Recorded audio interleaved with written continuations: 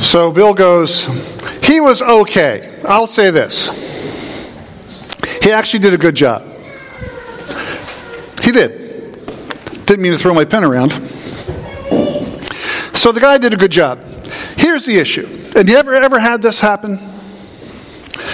Sometimes someone just has something they want to say, but they don't always understand the audience they're talking to. Do you ever have that happen? That's kind of what happened. So, not the end of the world. He did a good job. He had a lot of good things to say. He veered into one area that he probably shouldn't have stepped into. Of course, none of us have ever done that, right? So, and if you don't, I know there's a Catholic church over there, they have confession. If you don't want to admit that you've stepped into stuff you shouldn't step to periodically. Well, of course, the Lord also hears it when you confess. You don't have to go over there to talk to the priest.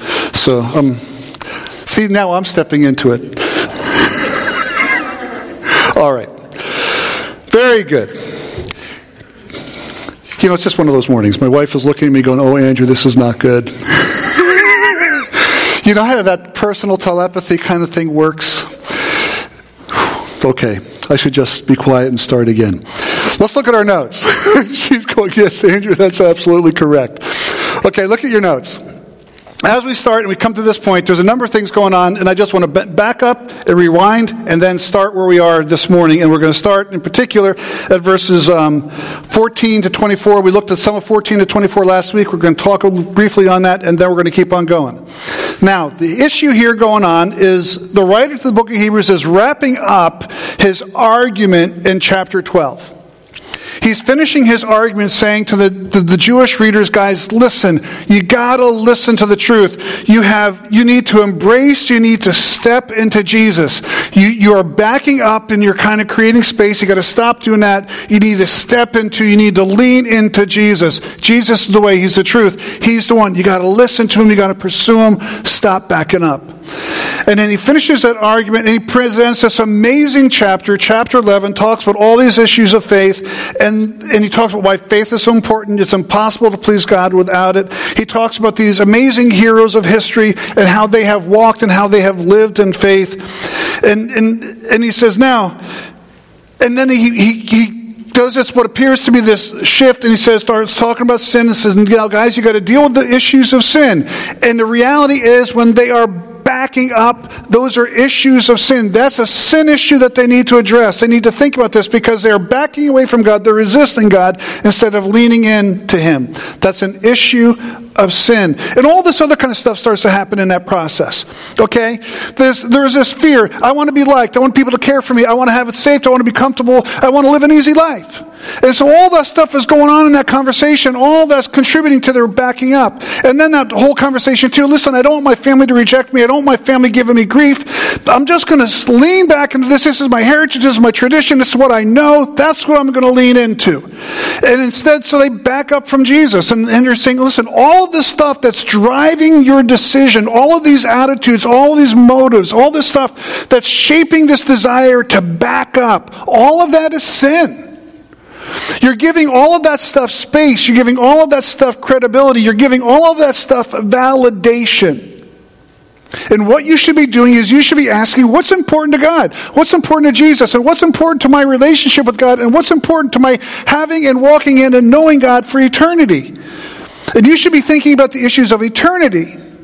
That's what's important. And so you should be leaning into Jesus. But all the stuff that's motivating you to back up, all of that is stuff that's influenced and shaped with sin.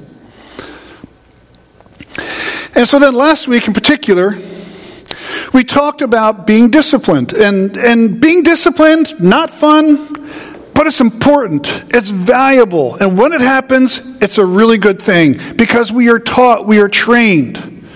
We are corrected and we're pointed in the right direction. We're encouraged to go in the right direction. And again, as he also says, what is this crowd doing? It's cheering us on as we go in the right direction. When someone is running in the wrong direction, everyone's going, no, go the other way. The other way. The crowd stands and starts pointing the other way. No. What's the crowd doing? The crowd is correcting the runner. The crowd is correcting the guy in the race. And then he turns around and he starts running the right direction. Yeah, good. Cheering him on. It's a good thing. And so while we don't enjoy discipline, and why discipline is unpleasant when we are on the receiving end, and it's not really fun on the giving end either, it serves a wonderful purpose because it trains us, it equips us, it instructs us, and it helps us to avoid a boatload of problems going down the way. Now, then we came in to chapter 12, look at verse 14. And as we looked at that last week, I stopped halfway through this conversation. And so I want to kind of pick up where we are. And as he starts this conversation in verse 14, he says, but pursue peace with everyone. He starts to talk about the stuff that goes on with us. And again, in a number of places, and there's a number of places in the book of Hebrews where he kind of leans in, he challenges the reader and confronts the reader in their backing up from God. And this is one of those places where he does it. This is the last place it takes place. He says, pursue peace with everyone and holiness. Without it, no one will see the Lord. Make sure that no one falls short of the grace of God, and that no root of bitterness springs up, causing trouble and defiling many. And make sure that there isn't any immoral or irreverent person like Esau, who sold his birthright in exchange for a single meal. For you know that later, when he wanted to inherit the blessing, he was rejected, even though he sought it with tears, because he did not find any opportunity for repentance. We walked through that last week. We looked at that. But I want to come back to the conversation, a little bit of repentance, and I want to highlight something here. I've been in pastoral ministry for over 30 years. I have seen a lot. And the work that God has had me do, overwhelmingly, has been to go into churches that are struggling, failing, and having major problems, and helping to turn that situation around, to address the issues that have led to all of that dysfunction, and help them to find healthiness and to move forward in a healthy way. Overwhelmingly, that's the work that God has called me to do. In that, I would identify probably 4 big areas of sin. And you look over history and you look at things that take place in our world, and you will see repeatedly these 4 big areas of sin. Sexual sin. He talks about sexual sin here, and he's going to address it again a little bit further down in chapter 13. He's going to make a comment about it. But the whole issue of sexual sin. Bitterness. Huge. It's a huge issue of sin. We're going to come back to that in a second. Love of money. Huge issue of sin that just wipes people out and wreaks all sorts of havoc in people's lives and in churches. And then the issue of power. Power. People seeking power, seeking to be power brokers, people seeking to have little fiefdoms and little kingdoms in areas where they exist. Power. Look at our world. Okay? What's Russia doing? They're trying to assert power. Okay? It's about power. It's about control. You can see it in so many different places. You see so many different places where people are trying to assert power and authority over others, control over others. It's power. And there's a way to wield power in a healthy spiritual way that honors God, and there are ways to wield power that dishonor God and that drive him nuts. Okay? Those are the 4 big areas of sin. And what's interesting is he deals with these things in chapter 12 and in chapter 13. Now, let's get back to bitterness. A couple things I just wanted to say here before I move on.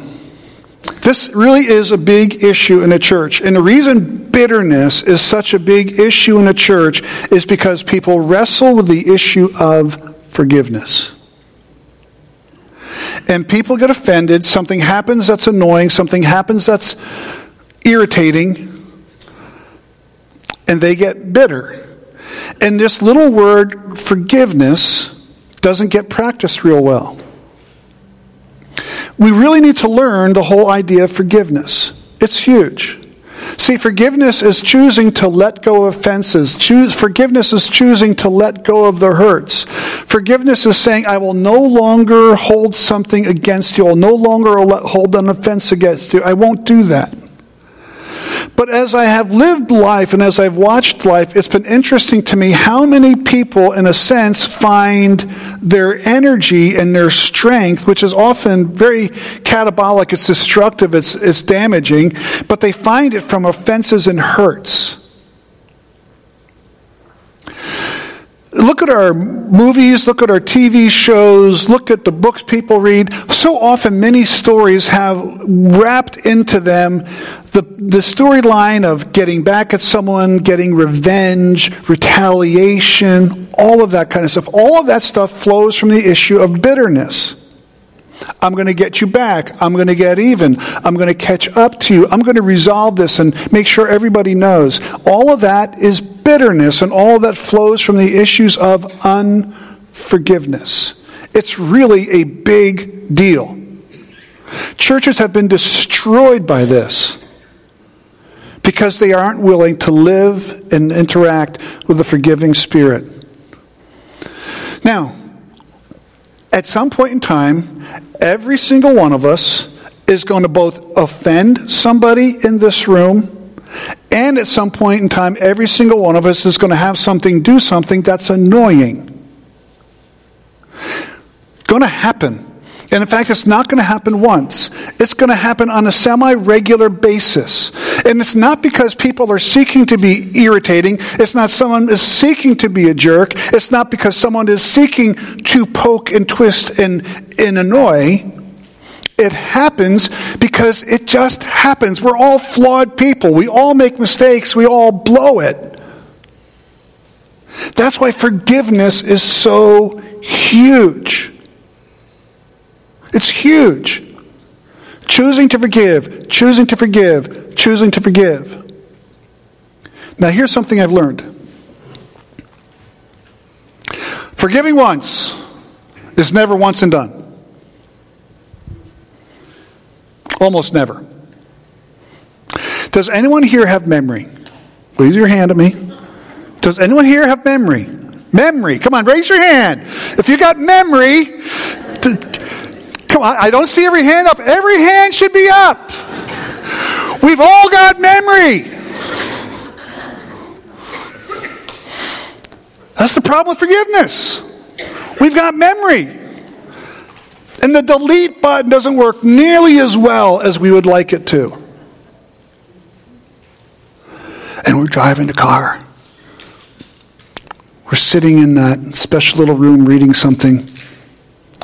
We have those idle down moments, and our brain starts to run, and we go, I forgave them, but it's really still annoying. I can't believe they did that. I can't believe they said that.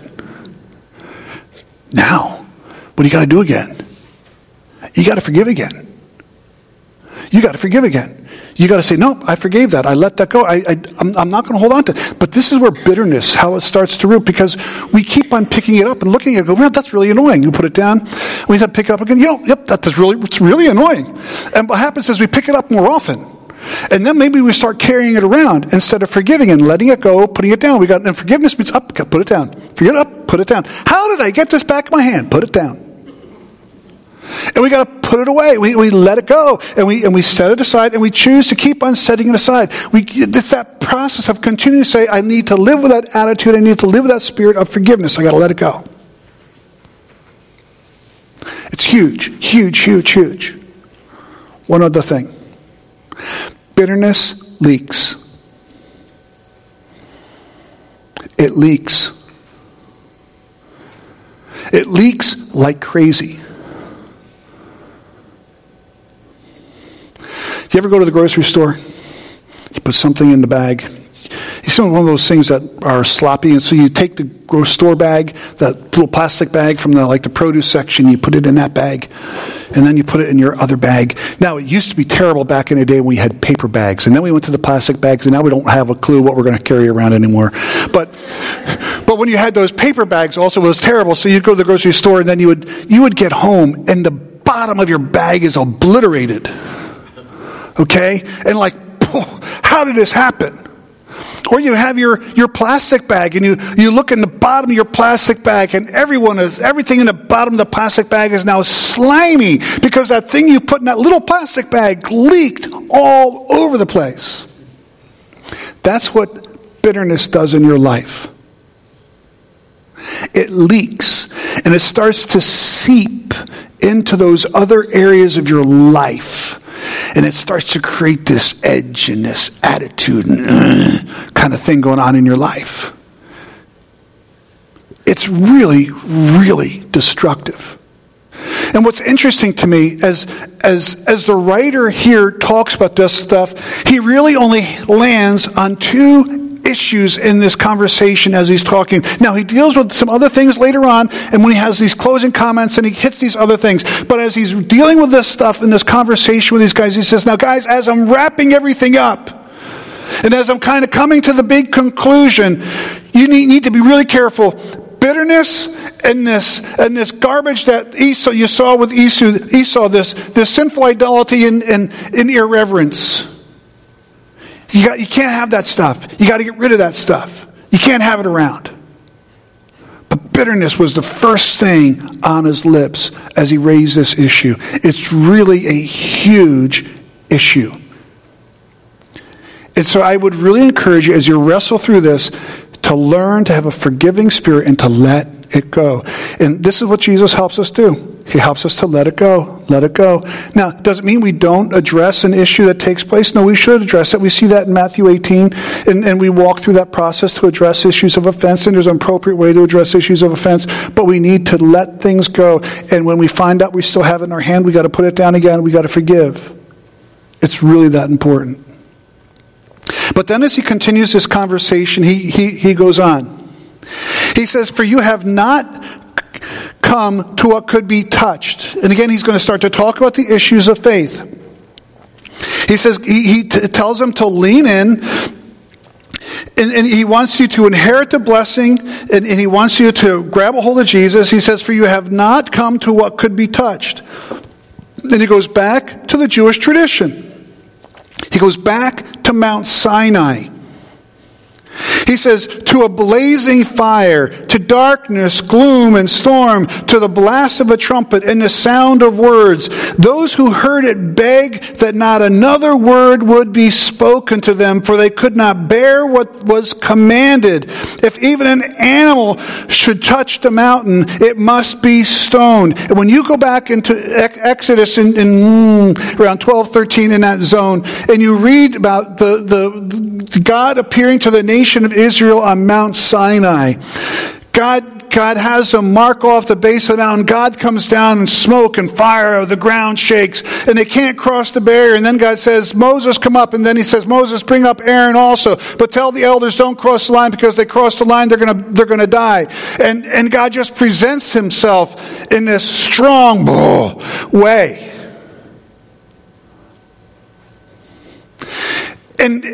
And he's writing to these guys and says, guys, God's not showing himself right now that way. You know what's really crazy? Crazy? God showed himself to the nation of Israel in this huge, massive, earth-shaking, mountain-rumbling, fire, smoke, cloud over the mountain, and like, whoa, blow your mind, intimidate you like crazy kind of experience and moment in time. Within 3 months, they're worshiping the golden calf. And again, it's like blows your brain. Like God reveals himself, God shows himself in this incredible, intimidating way where God's trying to say, I want your attention, I want you to know me, I want you to walk with me, I want you to pursue me, don't reject me, listen to what I'm trying to tell you. And so quickly, they turn around and they do something incredibly stupid. Guys, listen. Now, God's not showing himself that way. It says the appearance was so terrifying that Moses said, I am trembling with fear. But he says, instead of that, instead of what took place at Mount Sinai, you have come to Mount Zion, a different mountain. to the city of the living God, the heavenly Jerusalem, to myriads of angels, a festive gathering, the city of the living God.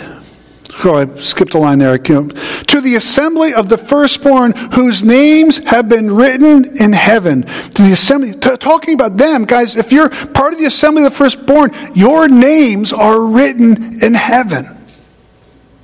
You read at the great white throne judgment, and what does God do? He opens up the books of, and he says, in looking for those whose names are written where? In the book of life.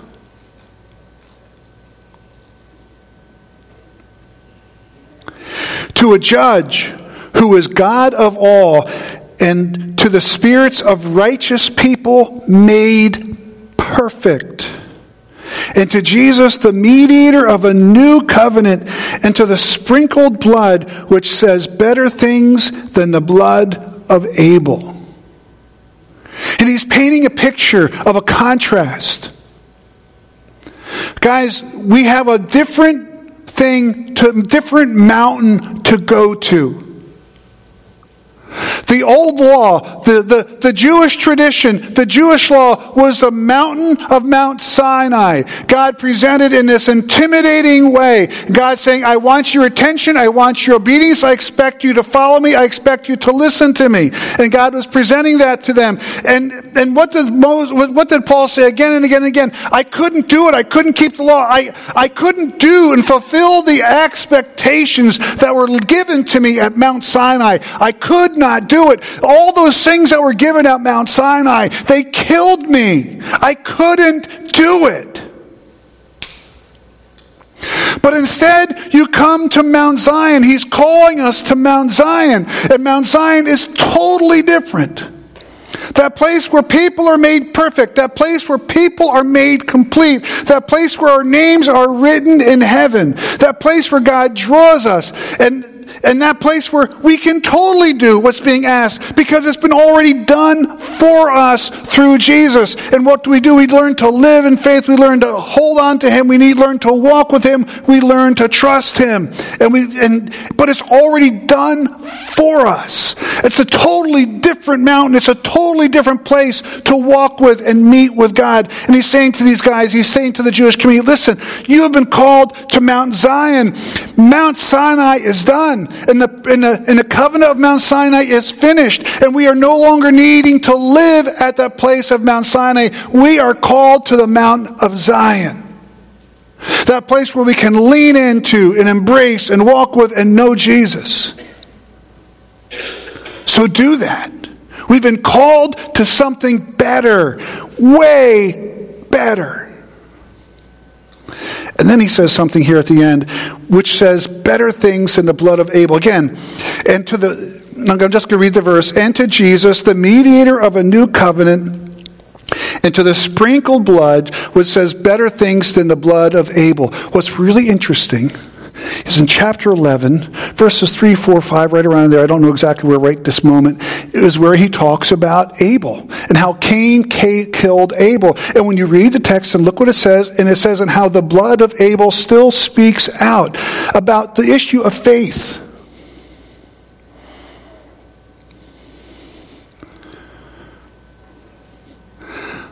But the blood of Jesus speaks out not just about the issue of faith, but he talks about the issue of forgiveness and hope in eternity. The message of Jesus is even better than the message of the blood of Abel. It's a better message. It's a richer message. It's a deeper message. It's a wider message. It's a fuller message because it's that full message of hope in life.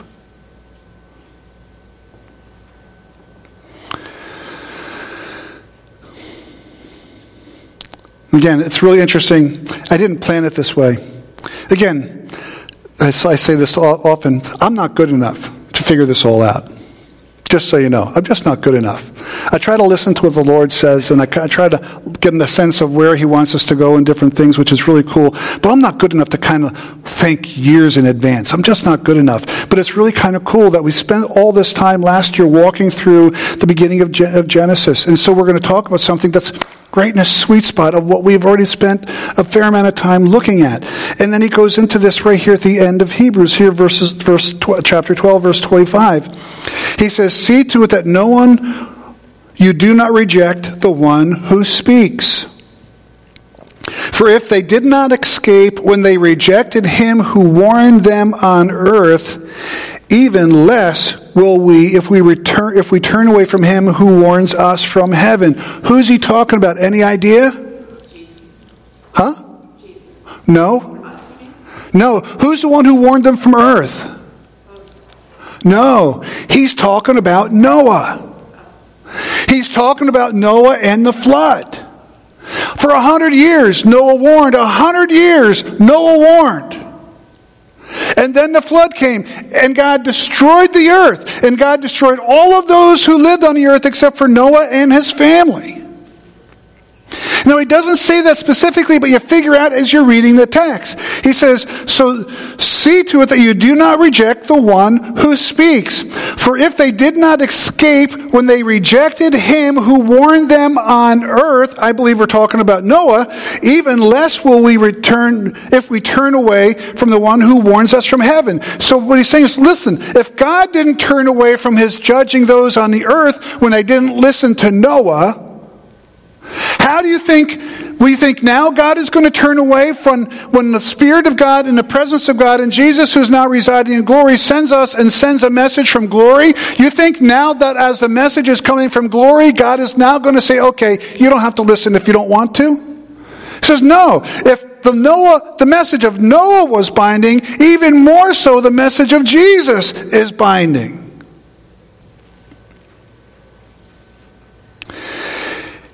His voice shook the earth at that time. But now he has promised, yet once more I will shake not only the earth, but also the heavens. And when that flood came, the whole earth was shaken. The whole earth was reoriented. The whole earth was reshaped.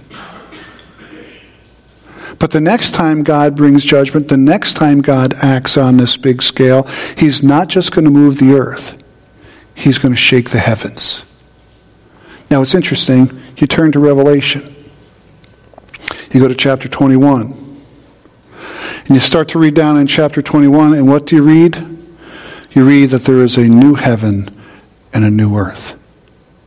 Why? Because the old heaven and the old earth have passed away. Now here's what's really cool. This is nerdy but fun. I think it's really cool. Just kind of like the courtyard is kind of nerdy but fun. This is written somewhere before 70 AD. The letter to the Hebrews. It's written somewhere before 70 AD. You know it's written before 70 AD because in 70 AD the temple in Jerusalem was destroyed.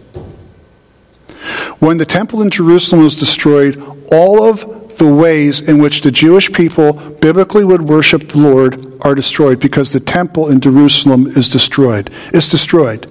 And I've said this before, I'll say it again. Since 70 AD, not a single Jewish individual has worshipped God biblically according to the Old Testament. Not a single one. Because the biblical system requires a process of sacrifice. And God identified the location where that sacrifice should be at the temple in Jerusalem.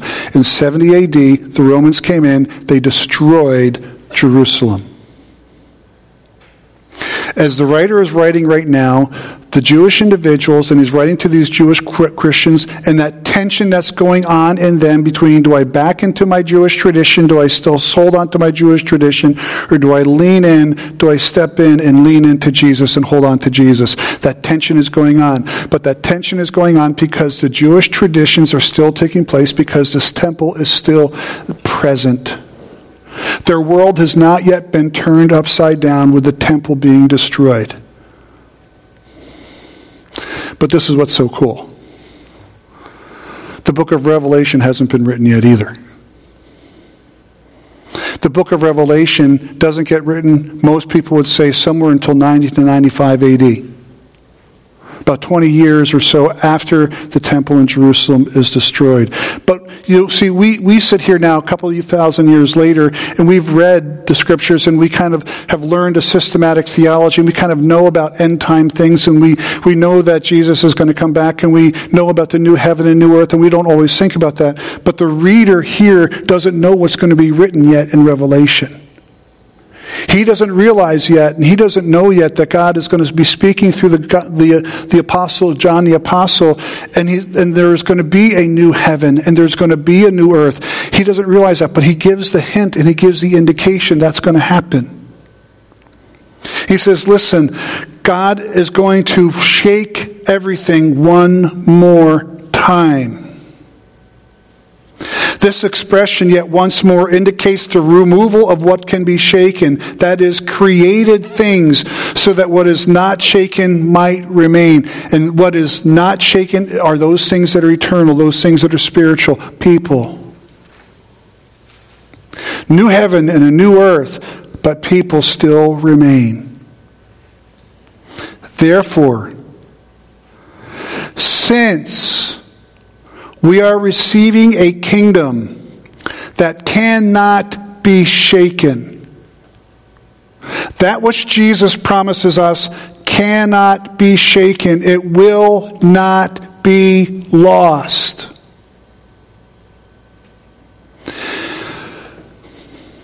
So often, people choose to set God aside because they're caught up and they're tied up in what they can catch and find and develop and build in our world. They can build a business, they can build a house, they can build a family, they can build a retirement account, they can build all these things, and they make that the focus of their life. They make all of those things their God, and they give all of their energy, all of their effort, all of who they are to building those things. But the reality and the craziness is they build all that stuff and they have all that stuff, and someday they're going to be sitting in a house at 70 or maybe 80 years of age. You're going to look around and they're going to realize, I'm going to die soon. And I don't know what I'm going to do, because nothing of what I've done prepares me at all for what's going to happen when I die. None of that affects anything of what comes next. And it freaks them out. Because they have taken their time to be distracted. But as they get older, they realize all of that was a distraction, and none of that prepares me or equips me for eternity. None of it. All of that stuff is going to get shaken. All of that stuff disappears. All of that stuff goes. And again, the old story: you never see a hearse following. You never see a U-Haul following a hearse, and it's really, really true.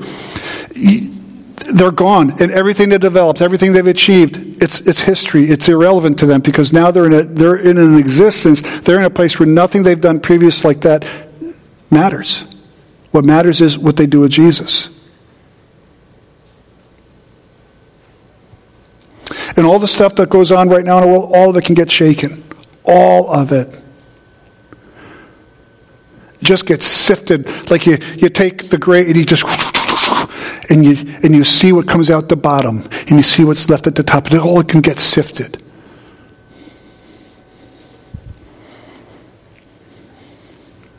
Therefore, since we are receiving a kingdom that cannot be shaken, Jesus is offering us something that cannot be shaken. Our names written in the book of life, a presence with God forever, and a new heaven and a new earth that cannot and will not be shaken. Therefore, since we are receiving a kingdom that cannot be shaken, let us be thankful. By it we may serve God acceptably and receive with reverence and awe, for our God is a consuming fire. And he finishes this argument and he says, listen, guys, I want your attention. I want you to listen to me. You are trying to straddle a fence, and you're going back and forth, and you're kind of playing this game in your life. And you're thinking, I'm going to hold Jesus a little bit of distance, and I'm going to kind of back up into these traditions, this heritage, and I'm just going to hang here. says, guys, it doesn't work. Lean into Jesus. Grab a hold of Jesus. All of that took place at Sinai. It's old. It's done. It's history. It doesn't work. And God gave it to show that you couldn't do it. You needed grace. So guys, lean into and hold on to Jesus. We need to recognize that for us as well. We need to lean in and hold on to Jesus. It's Jesus that's going to take us into next week. It's Jesus that's going to take us into next year. It's Jesus that's going to take us into the next decade. It's Jesus that's going to take us into eternity. We need to hold on to Jesus. Nothing else is going to work.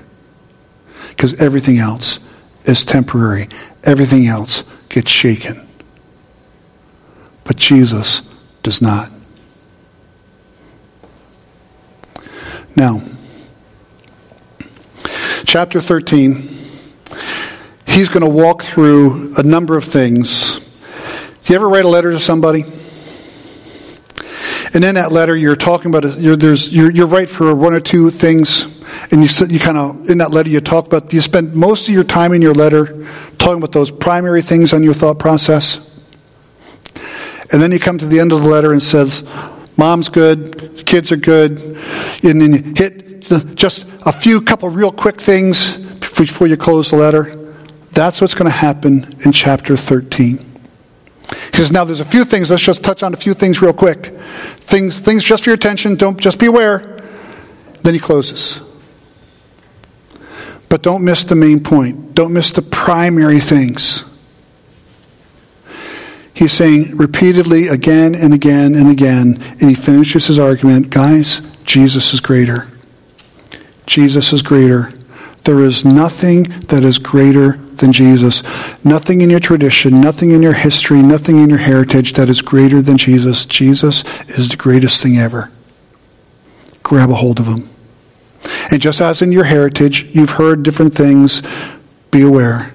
Jesus is greater. So just in your heritage, you heard the tensions of Mount Sinai, walk away from Mount Sinai, embrace Mount Zion. And just in your heritage, as you've listened and you've heard the story of Noah and how the nation and the world chose not to listen to Noah. In the same way, God is calling and he's trying to get our attention.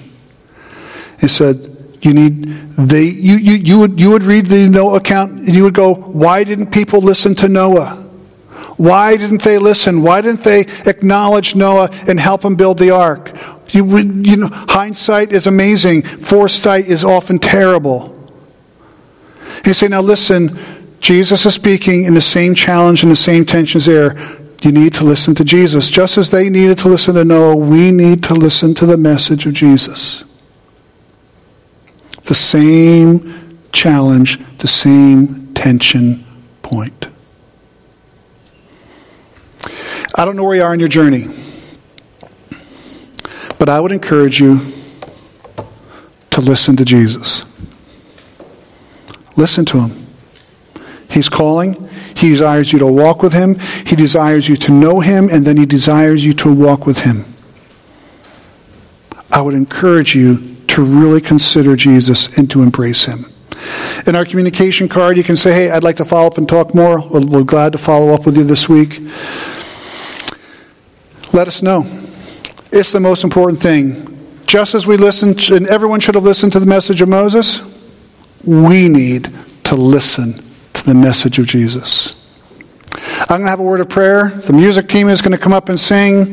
Our ushers are going to come and receive the offering from the back to the front. As they pass you by, feel free to stand, and that we will stay seated until they come. It's easier to pass the plate that way. But let's have a word of prayer together. Father, I say thank you so very much for the fruit and for the life and the hope that comes in Jesus. Father, for the whole tension point that we wrestle through in our journey. Lord, I would ask that you would be at work in us. Father, I ask these things in Jesus' precious name. Amen.